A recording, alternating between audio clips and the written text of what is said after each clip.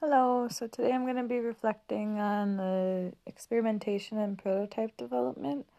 So this past week we met up at the professor's house, obviously, and we ended up making some prototype meals for our business that we're trying to create, which would be like some type of food delivery and like semi-prepped meals and everything. And I think that it was a really interesting process to see like kind of how we all just worked together really well and yeah, everything went good. But I think that when it comes to pivoting, it is kind of necessary to get some feedback first, I think.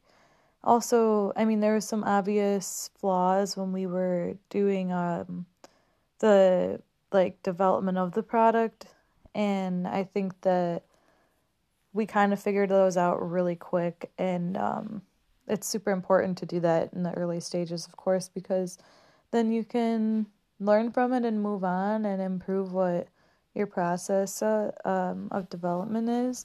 And yeah, it just really goes along with the whole entrepreneurial concept of failing fast and early. And I love that idea a lot because I think it's really scary to fail in general. So when things don't go right, you kind of think it's like the end of the world, but in reality, it's actually a opportunity for learning and growth, and there's really not much better than that.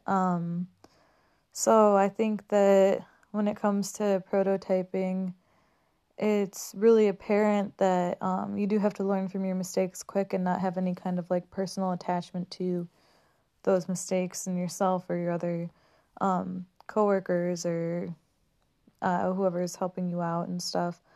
So that was really an interesting thing to see.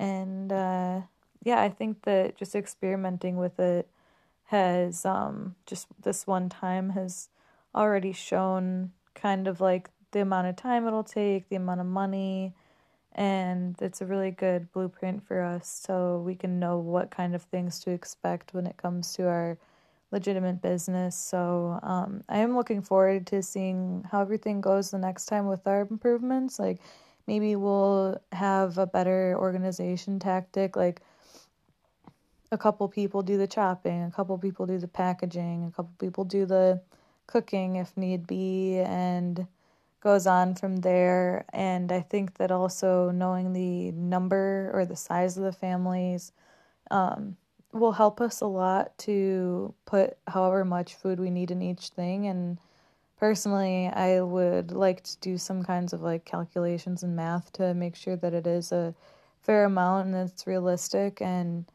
I think that we'll see how our eyeballing kind of got us, where that got us, I mean, because one of the things that we struggled with was how much to put in each one. Like, for example, the family of 7, we weren't really sure.